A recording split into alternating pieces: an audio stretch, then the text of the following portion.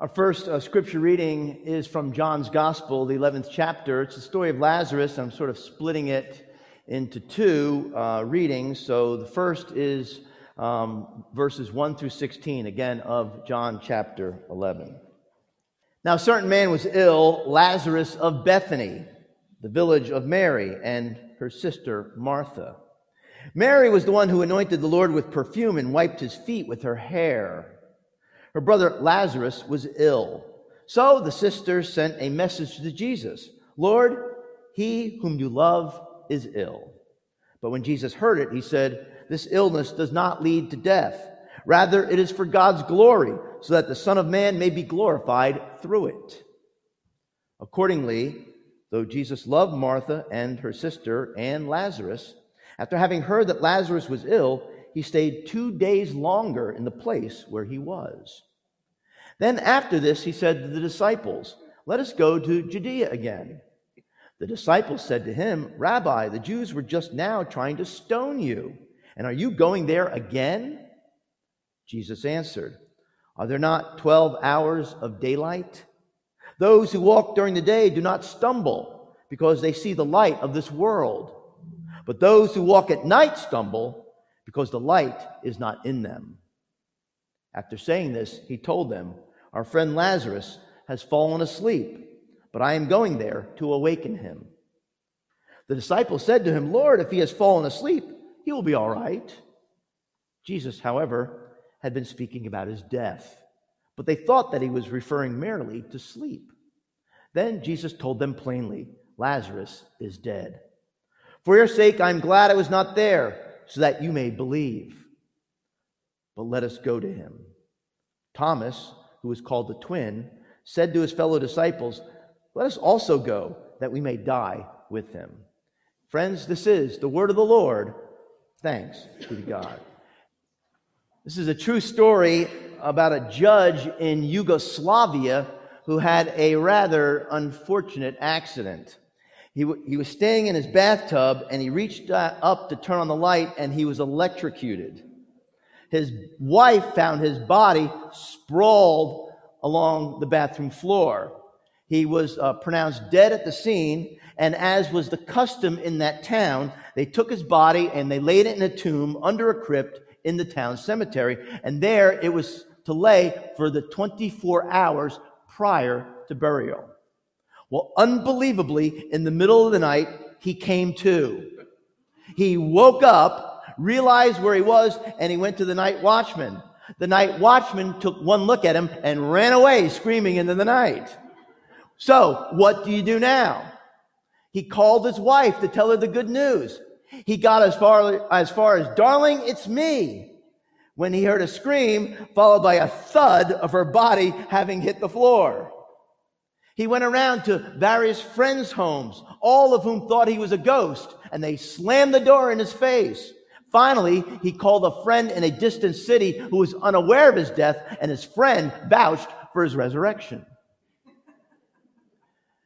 Well, this was not Lazarus. Lazarus was really dead. But the story does remind us of how confusing and difficult it can be to talk about death and dying. Yogi Berra once said, always go to other people's funerals, otherwise they won't come to yours. You'll get it later, I know you will. But if you think about it, we don't even like using the word death in our vocabulary. Instead, we'll say things like, he passed away, expired, stopped breathing, we lost him, she's not with us anymore. Kind of like when your insurance agent, in reviewing your policy, says, should anything happen to you? Well, today we meet a man who was not at all intimidated by death, who came to overcome our fear of death and the things that kill us. In our second scripture reading, we are concluding this remarkable story from John chapter 11 of the omnipotence, the all-powerful nature of Jesus Christ, and how he continues to do that for us each and every day of our lives, and especially on this Sunday after Easter. And so I invite you to join me as I continue the story from John chapter 11. You can follow along on the screen, and I'm picking it up in verse 17.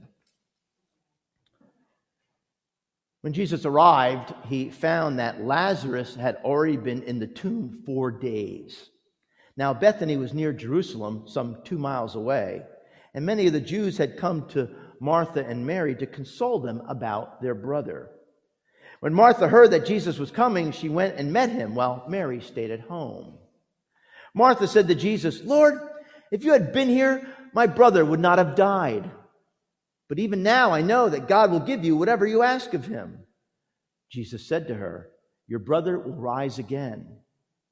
Martha said to him, "I know that he will rise again in the resurrection on the last day." Jesus said to her, "I am the resurrection and the life. Those who believe in me, even though they die, will live, and everyone who lives and believes in me will never die. Do you believe this?" She said to him, "Yes, Lord, I believe that you are the Messiah, the Son of God, the one coming into the world." When she had said this, she went back and called her sister Mary and told her privately, "The teacher is here and is calling for you."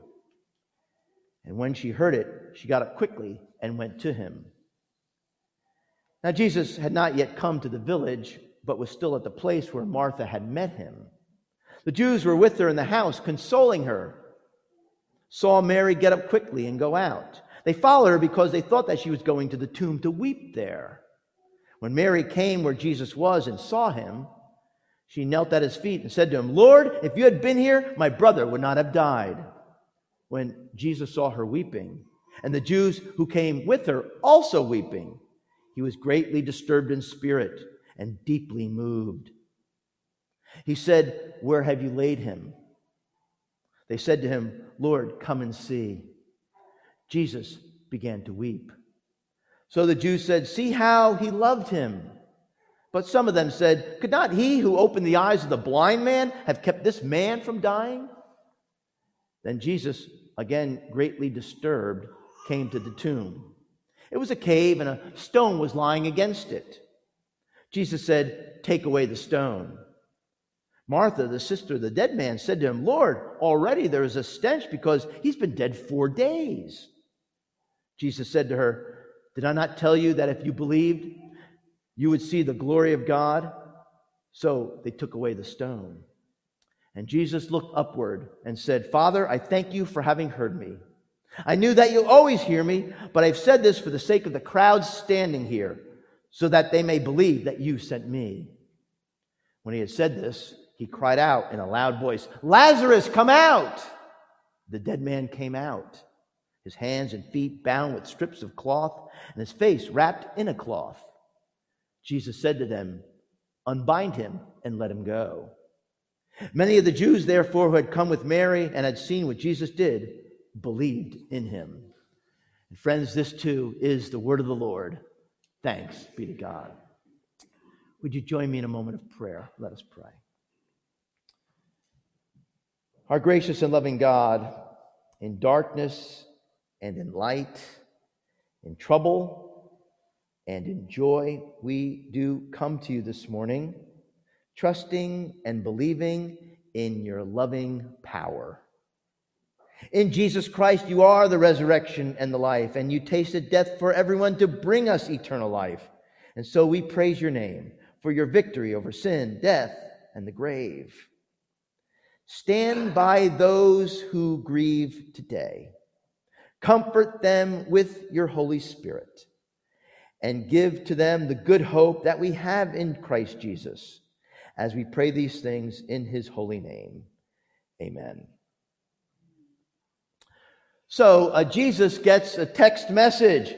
Come to Bethany right now. Lazarus is sick, slipping fast, near death. Come quickly. But it says Jesus stayed 2 more days where he was. What would you have done? I know what I would have done. I would have hopped on the red eye out of BWI and been wherever I needed to go in the morning. You see, this wasn't just anybody who was sick. The note said this was Lazarus. The one whom you love is ill. Well, by the time Jesus arrives at Mary and Martha's house in Bethany, Lazarus is dead, funeral services are over, and Lazarus is buried. Well, immediately these 2 women give Jesus the 3rd degree. Martha says, Lord, if you hadn't taken your good old sweet time, my brother would still be alive. And Jesus says, your brother will rise again. And Martha cries out, oh, don't give me all that stuff about the resurrection of the dead and the last day. Don't tell me he's in a better place now, or say this is God's will. I want to see my brother. I want to see my brother again. In those days, for a single woman not to have a male breadwinner in the family was to put them in deep trouble. It's possible that Mary and Martha are going to wind up on the streets as beggars. Now, notice Jesus does not say, you're going to see your brother again. Instead, he says, I am the resurrection and the life. Martha, you're looking at Mr. Resurrection. I am life itself. Friends, only Jesus Christ can provide the answer to a grieving heart. He didn't claim to have an answer. He claimed to be the answer. I am the resurrection and the life. And suddenly, good old practical pots and pans Martha lets out the biggest affirmation to Jesus up to this point in John's gospel. She says, yes, Lord, I believe that you are the Messiah, the Son of God, the one coming into the world. Well, later on, they go to the cemetery. And it says when he arrived at the cemetery, Jesus was deeply moved. And in that moment of profound emotional anguish, it says in John 11:35, Jesus began to weep. I think we can probably understand why Jesus wept at the grave of Lazarus. In my almost 30 years of ministry as a pastor, I've officiated over a lot of funerals. I've been to funerals where there's been a lot of crying by family members, by friends, by loved ones. And whenever I officiate at a funeral that happens to be in the cemetery, a graveside service, I really know why people cry. Because that hole in the ground seems to mock every word that comes out of the Bible. It's like we're playing on death's home court, and we're forced to face the question, is Jesus Christ, who I cannot see, is he really, really victorious over this grave, which I obviously and plainly can see? Yes, I understand why Jesus wept at the grave of Lazarus. One man said this in speaking about the death of his parents.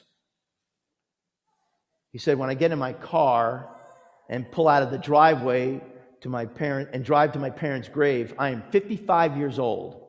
When I'm driving down the freeway and take the exit ramp, I'm 55 years old. When I go through the great stone archway which leads to the cemetery and drive along that curvy lane, I'm 55 years old. But when I stand there with my parents' grave beneath my feet, I am 10 years old. And every time I return to that spot, I am 10 years old.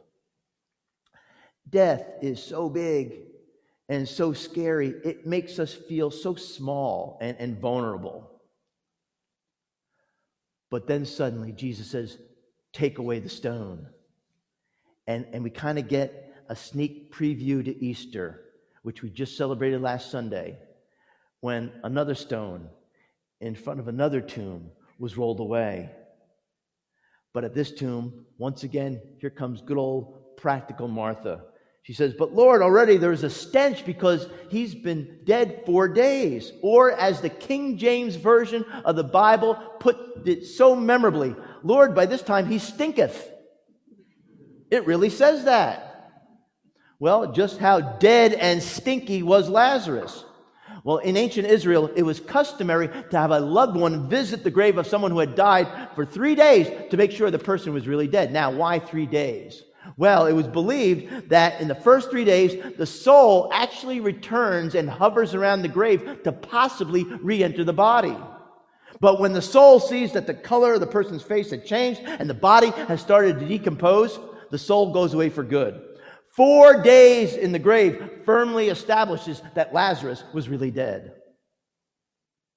But now Jesus cries out in a loud voice, Lazarus, come out! And that thunder of God's voice combines with the lightning of God's power, and life flashes back into that cadaver who's wrapped from head to toe. It is when things get most deadly that God gets most creative. How creative? So creative that a man who's been dead for 4 days hippity hops out of his grave like a man in a sack race at a company picnic. And grinning from ear to ear, he makes a beeline for his sisters who are waiting for him with outstretched arms, and they embrace as they are once again reunited as a family. And friends, what Jesus does in our story today, what we saw him do on Easter, he is doing every day of our lives. Everything that could ever entomb us, defeat us, hold us, it's simply an opportunity for God to showcase his awesome power. He is omnipotent. And Jesus Christ leads us out of the tomb of darkness and into the bright sunshine of a brand new day. Now, this story does raise for me a rather interesting question. Undoubtedly, there were other people who died that day in Bethany, and yet we only know of one who was raised from the dead. I saw a cartoon in Christianity Today a while back, which had this mummy hopping around in grave clothes right towards Jesus. And Jesus says, "I'm sorry, Mr. Laskowitz. I said, Lazarus, come forth." I stand by that cartoon as a very funny cartoon. I'm sorry. Thank you, Glenn. Thank you.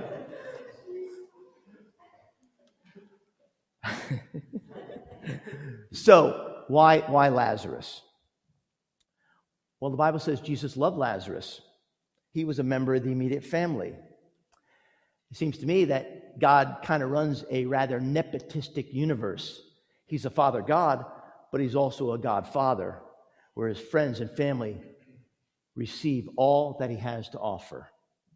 I love the story about a debate that occurred on one of the college campuses. This is back in the 1960s on the death of God. And on one side of the debate stood this pipe-smoky, tweed-jacketed PhD professor with a list of degrees as long as my arm.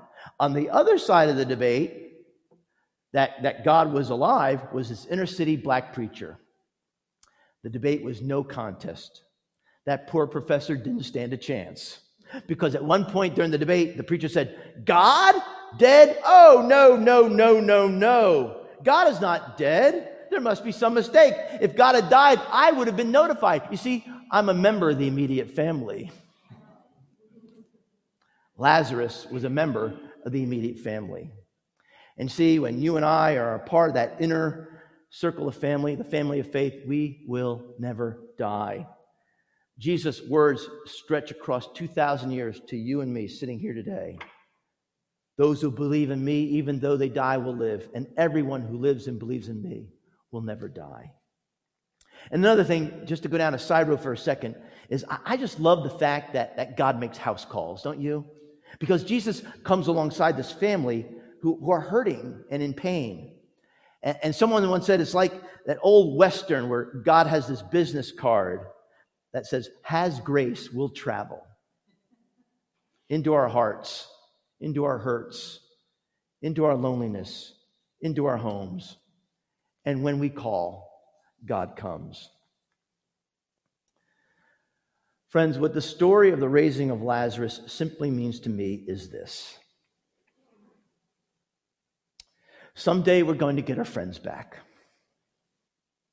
Someday we're going to get our family members back. Someday we're going to get our loved ones back. Someday there will be a great reunion party in heaven.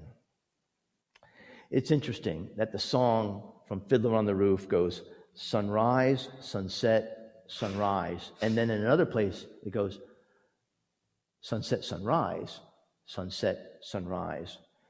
It doesn't end with the sadness of sunset, but with the sunrise and the dawning of a new day. May Jesus Christ, the one who is the resurrection and the life, shine brightly for you all the days of your lives. Would you join me in prayer? Let us pray.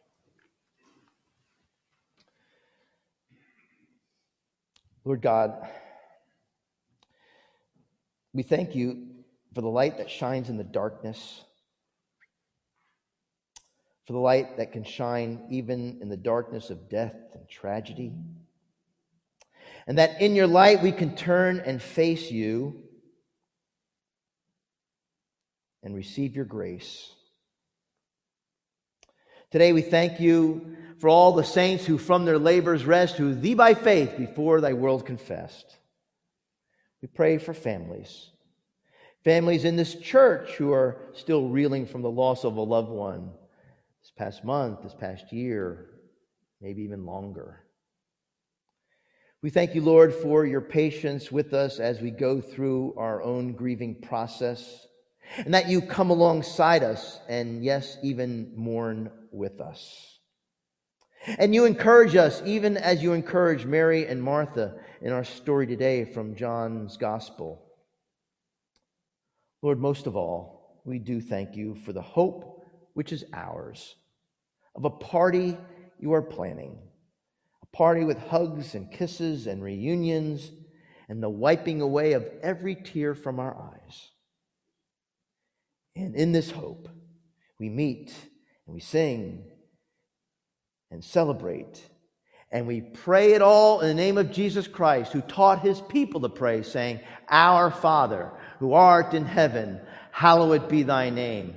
Thy kingdom come, thy will be done, on earth as it is in heaven. Give us this day our daily bread, and forgive us our debts as we forgive our debtors. And lead us not into temptation, but deliver us from evil. For thine is the kingdom, and the power, and the glory forever. Amen.